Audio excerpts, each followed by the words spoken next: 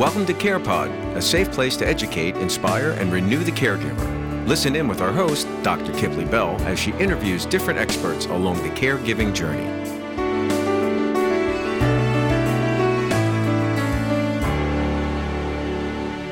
Karen Williams is a devoted wife and woman of God who grew up in Pemberton, New Jersey, and currently resides in Willingboro, New Jersey with her husband, Eric, of over 18 years.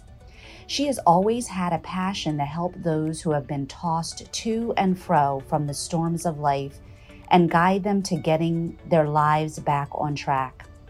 This fire was ignited when the world was faced with the global pandemic in March of 2020. And so many people, including herself, were hurting, feeling stuck, holding on to toxic secrets, and crippled by fear of the unknown. During those uncertain times, she had an overwhelming desire to empower and encourage people, especially hurting women, and completed the training to become a certified Christian life coach through the Freedom Bible Institute and Seminary in November 2020. As a result, the Friday 5-minute Faith Lift was birthed and started on January 1st, 2021 on Facebook Live. Both women and men have testified about how these 5 minutes of faith have helped and encouraged them to get through these uncertain times we currently live in. In addition, she was prompted to launch her business, Coach K Secret Place LLC, in June 2021, which provides spiritual wellness coaching to women from all walks of life. She also endeavors to provide help and hope for the caregivers of loved ones with Alzheimer's. This life-changing book was written with them in mind.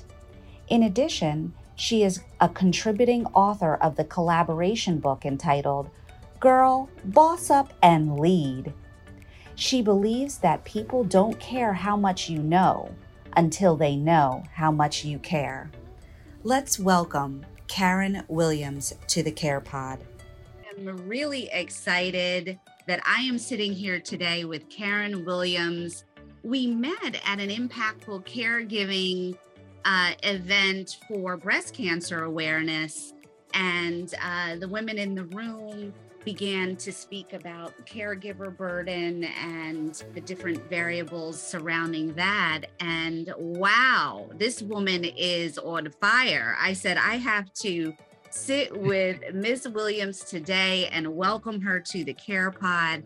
She is a thought leader. She is an author. She has a personal caregiving experience surrounding Alzheimer's and has been an encourager in that space of those going through.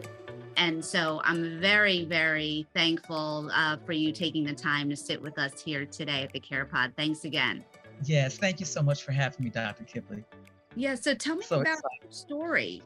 Take me on this little journey. Okay, the story started like this. My mother was actually diagnosed with Alzheimer's at a young age. She was, I think, about 62, 63 years old. And we noticed, some different things. We thought, minor things that, we all do, like we forget, where I put my keys or something like that, and didn't think much of it. And it wasn't until some of her friends that she would take out, they would do volunteer work, because she did a lot of volunteering work, and just taking her friends out to run their errands. They actually had called us and said, your mom was, we were going to the bank, and it's like midway there at a traffic light, your mom actually forgot where she was going.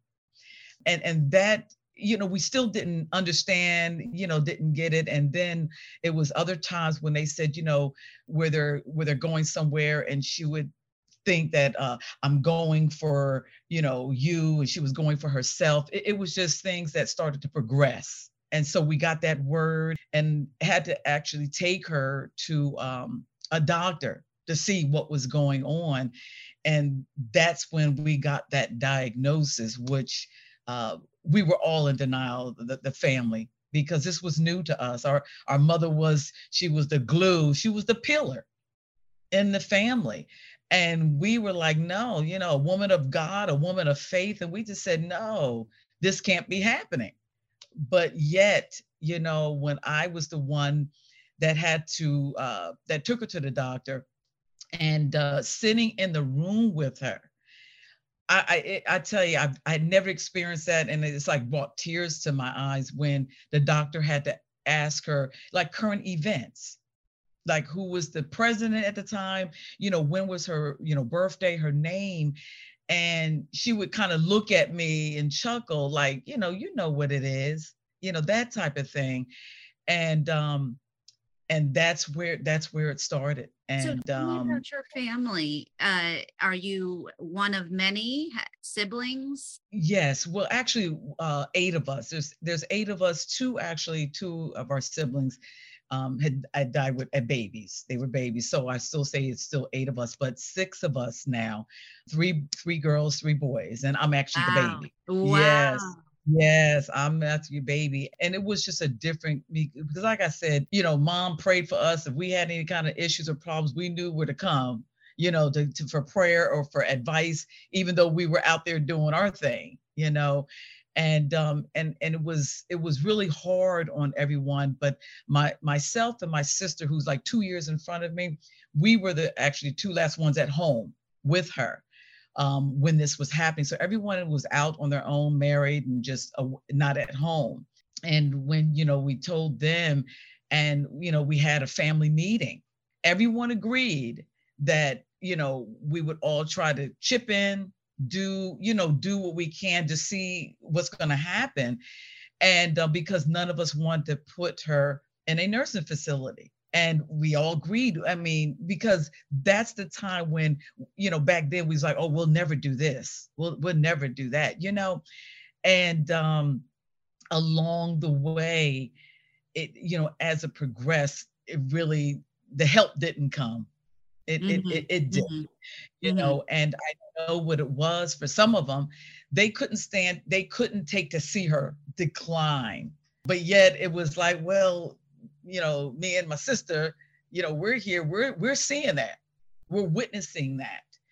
They lived in different parts of Delaware, New York, Florida, that type of thing. So, but it was a challenge. It was a challenge because she was young. We said this happens. This is an older person's disease, and we thought like I thought maybe with me, if she may have been in her 80s, okay, maybe I can say okay, it still would have been hard, but you kind of would understand.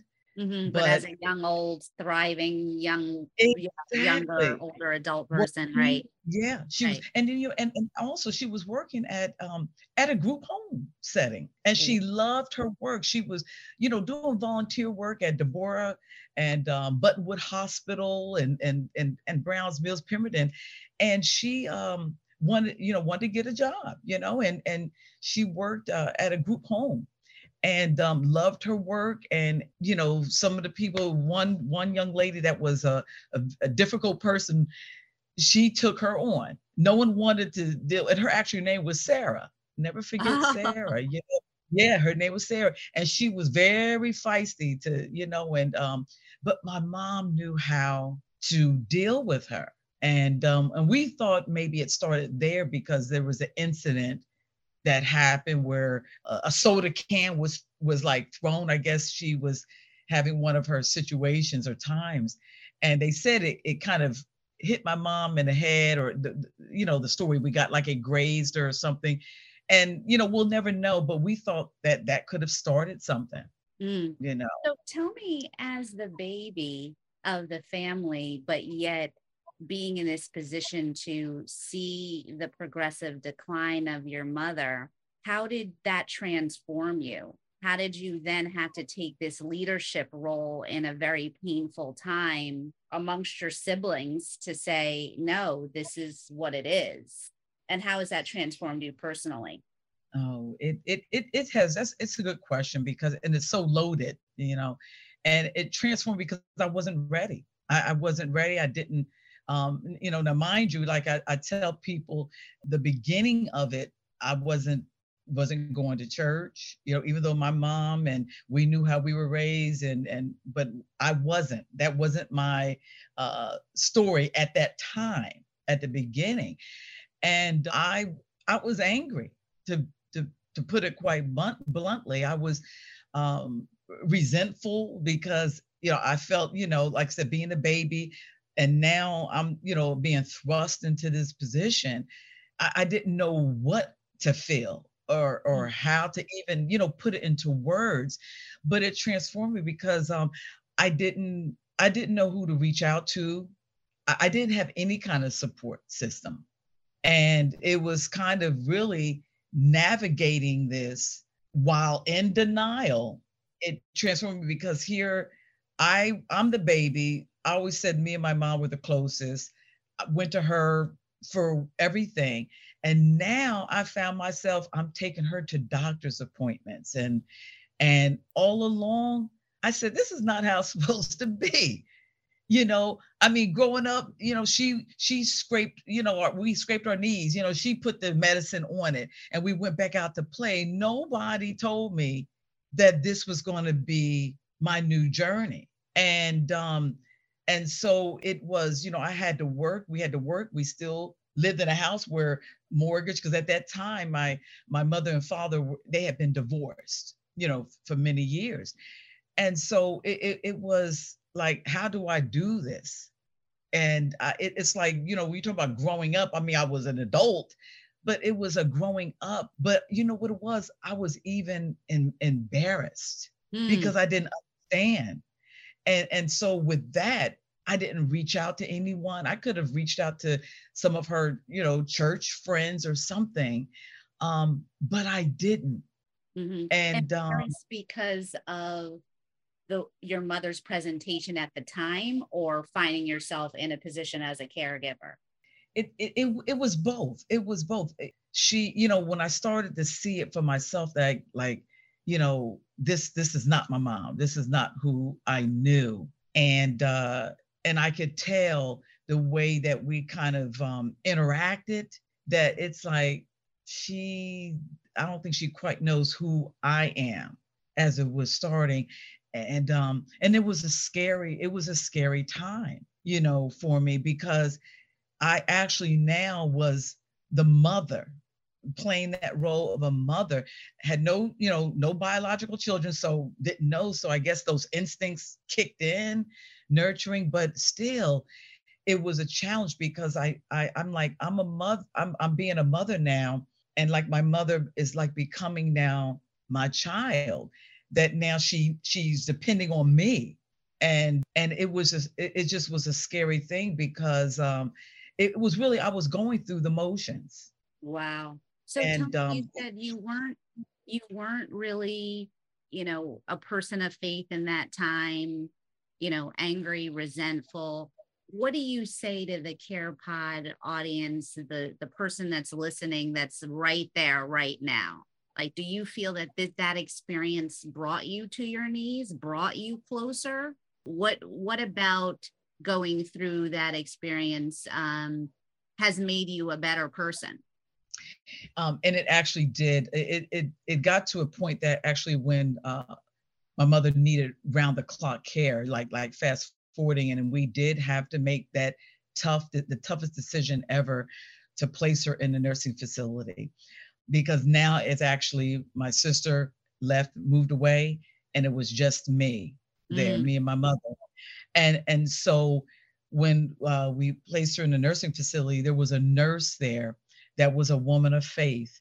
And even though right away, I didn't, come back into the fold, but, and I engaged, like I said, for the listeners, sometimes people on here, and my time to feel numb. I needed to be numb of all this. So, I engage in reckless behavior is what I'll call it. Okay. And people need to know the rawness of this before I could go see her. I may have gone to a happy hour or something, just keeping it real, to go and be able to deal and see my mother like that. But I thank God because during that time, this one nurse always came, cared for my mom. And next thing I know, I rededicated my life to the Lord. Yes, she was planting seeds, as I know now. And even though I saw my mother's walk and saw how she lived, but I still was, I believe I know an anger part towards God. But at that point, it helped because during that transition, there were people praying for me that I didn't know, people that knew my mother's condition, that I would be going out doing this or doing that. And these people would actually intercept when I was getting ready to maybe do something I shouldn't have been doing. And, people in the neighborhood, a pastor would actually just come by and always say, Karen, your mom always prayed for you, and I'm praying for you, and after a while, it was a tug, and that's all I could really attribute it to. And I said, I started going to church and then rededicated my life to the Lord. And that was the turning point. That was the transition, because I tell people before then, and even the transition coming into the fold, and now being a woman of faith, it didn't still make it easier, but but I wasn't alone. I was just going to say, but you knew you were in the palm of God's hand. That Exactly. You really always were, but you came to that realization on your own, right? Exactly. Yes. And that was, Amazing. it was so helpful, it was just because, you feel like during that time, I'm just going to lose my mind. So, God knew exactly, the plan that he had for me. And so I was so grateful for that because it helped me. It helped Absolutely. a great deal. So take us now to the pen and paper. So now you say, I'm going to write a book about this experience. Tell us the name of the book, what got you to that point, and how that was therapy in and of itself, I would think. Oh, absolutely. And I had been thinking about so long, because not only when my mother was diagnosed, she actually lived long with it. It was like 12 plus years. And then, unbeknownst, no one could have told me my father would then be diagnosed with it. And when, my mother transitioned in 2004, 6 months after I was married, and my father, after he had gone through it, he transitioned in 2016. And it was, at that point, a little ways, I was trying to kind of get my footing, like, what do I do now when I had such a routine? And so I wanted to do something to honor both my mother and my father, but I didn't know how to do that. I didn't know what that would look like. I thought about a foundation or, a nonprofit. I wanted to do something to help other people that were sometimes with this disease suffering in silence. Yeah. Because who to reach out to. You don't know what to do. You feel like you're in it alone. And then, of course, social media, played a big role, because I often would be looking at, I always tell Pastor Joy, I just kind of like stalked, her page and stuff. And actually, when I said, when I went there, when at their author parties past once, that people that wrote books, and I always knew it was something in me, and she always would put that seed. I'm waiting for you to get that book out of you, And I decided it was those times, Dr. Kipley, was like, I have to do something. I don't want to be what they went through and what my experience was, to go in vain without being able to help people. And when she had the cohort last, I think fall, starting in September, October, I said, you know what? I want to do this book. I'm going to put this, so as I'm writing, because I did journal some things, I said, I'm going to do this. And it was scary though.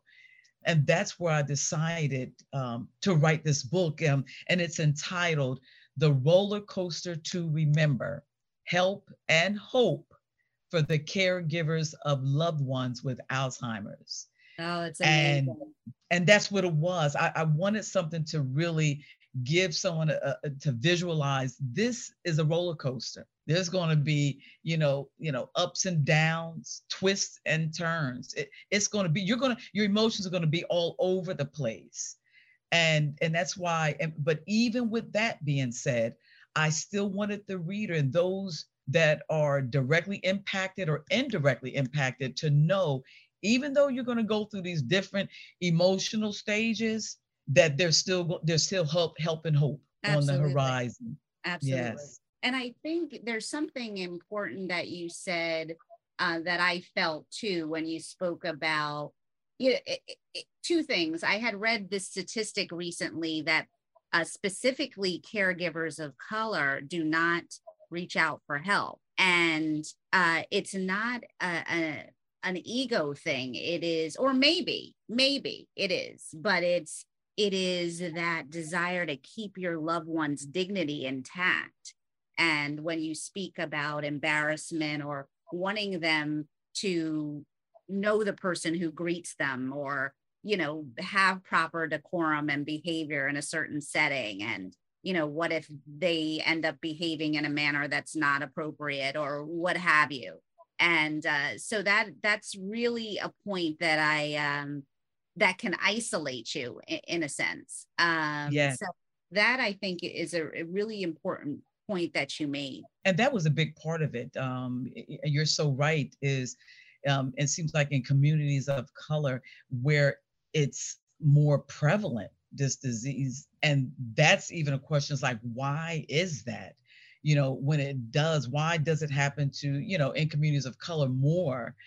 And when it does, why don't we reach out? But you hit the nail on the head, because it's like an embarrassment, and it's not anyone's fault, but you don't know that because you don't understand what's going on. And like you're saying is, what if I say, mom, don't do this, or come on, that she may resist. I can't very well, it's just really like a mother-child relationship where, with a child, you can like, okay, time out or something like that, but it's a different way. Instead of dealing with that, like you said, before placing her in a nursing facility, when we had her at home, that's what it was. I isolated, really, both of us, because I didn't want her to act, like I said, inappropriately, whatever that may have been, because my thought was, this is what I know how to handle it. And so not having those answers, and actually people actually had come around to the house.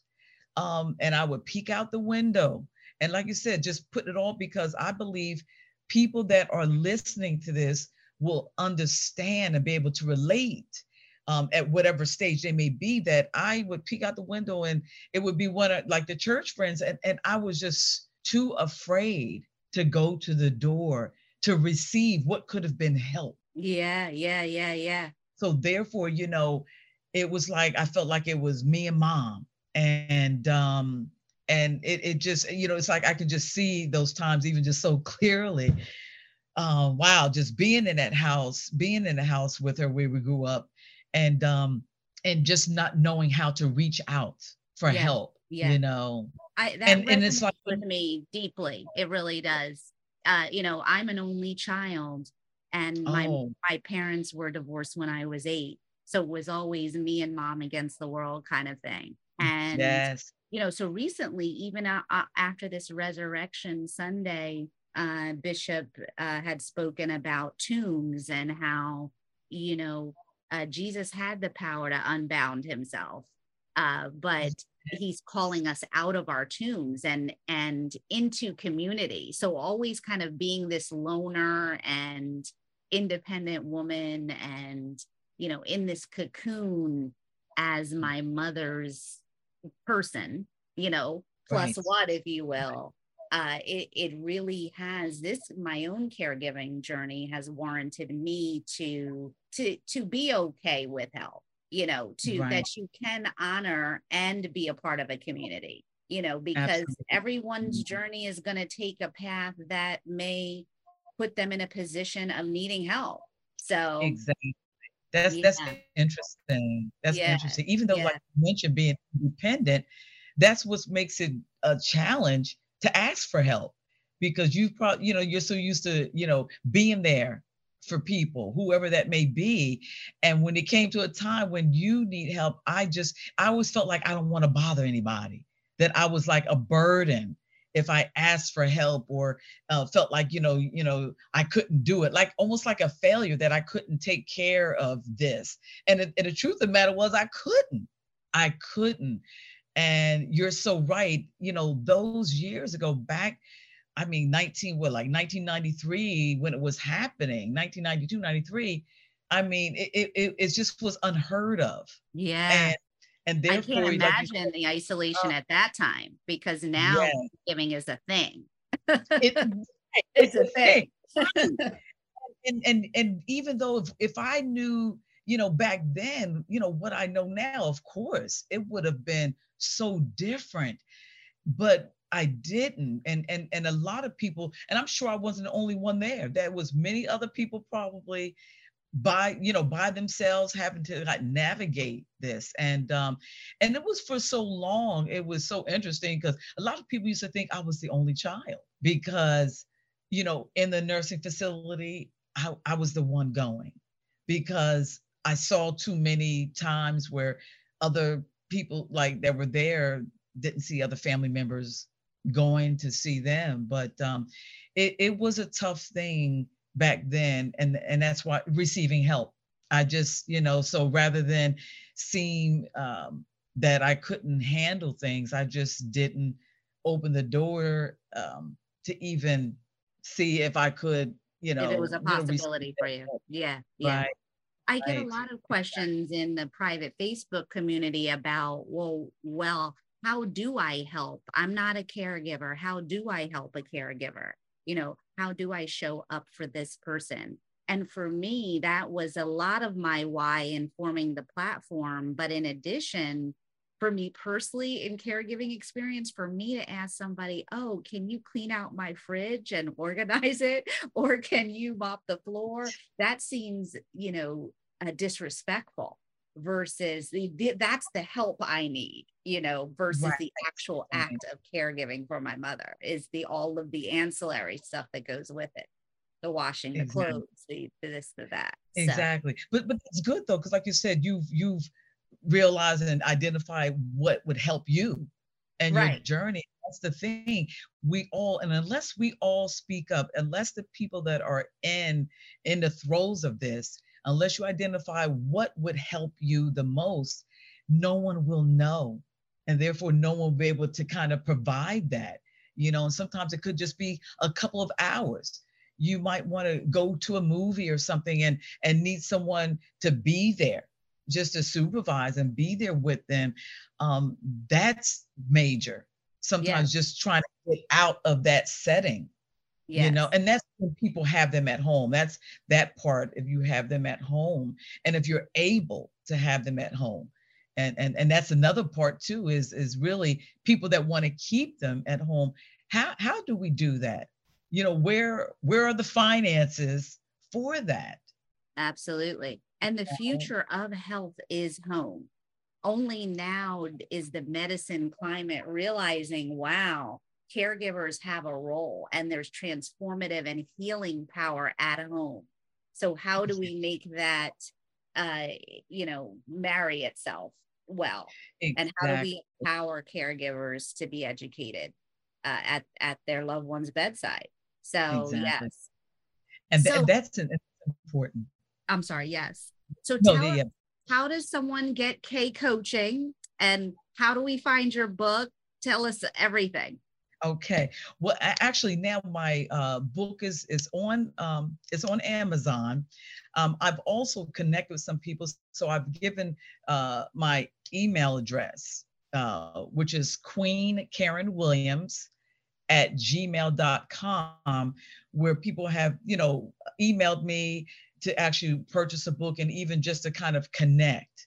And also actually on my Facebook page, people can find me under Karen Jones Williams, where there's the link to purchase the book that they can get through PayPal. Beautiful. But what I've been wanting, actually, my objective really is not just, on top of them purchasing the book, to me, it's an investment, is really, I'd like to connect with them and just kind of, if they desire, is even to see where they are in their journey and walk with them through it, like no pressure, but I wanted it to be more than, here's this book that I believe can help and help free some people from not being afraid of your emotions and how you're feeling. Some days, people feel like, I don't want to do this anymore. You love the person, you'll always be there, but it's days you feel like throwing in the towel. And so I just want to let people know I understand that this book will let you know the different myriad emotions I went through, and to that they're not alone. Absolutely. Absolutely. Well, I applaud you. You are honoring your mother even on today. And I am blessed by your story, and the CarePod community will be as well. So I'm so thankful that you joined us. Oh, thank you so much. Thank you for this space and this platform to Absolutely. be able to share. And I pray it helps somebody. Absolutely, it will. Yes. Thank you so much. Any last thoughts you'd like to share with our audience? Just be encouraged. Know that you're not alone. Please feel free to reach out to me. I'm here because that's what we need. Like you mentioned, we need community. We need each other, and you're going to make it. Absolutely. Thank you so much, Karen Williams. Thank you. Great information right from the source. For more information on how to caregive like a boss, check out impactfulcaregiving.com. Want to be a guest on the show? Contact us at CarePod at impactfulcaregiving.com.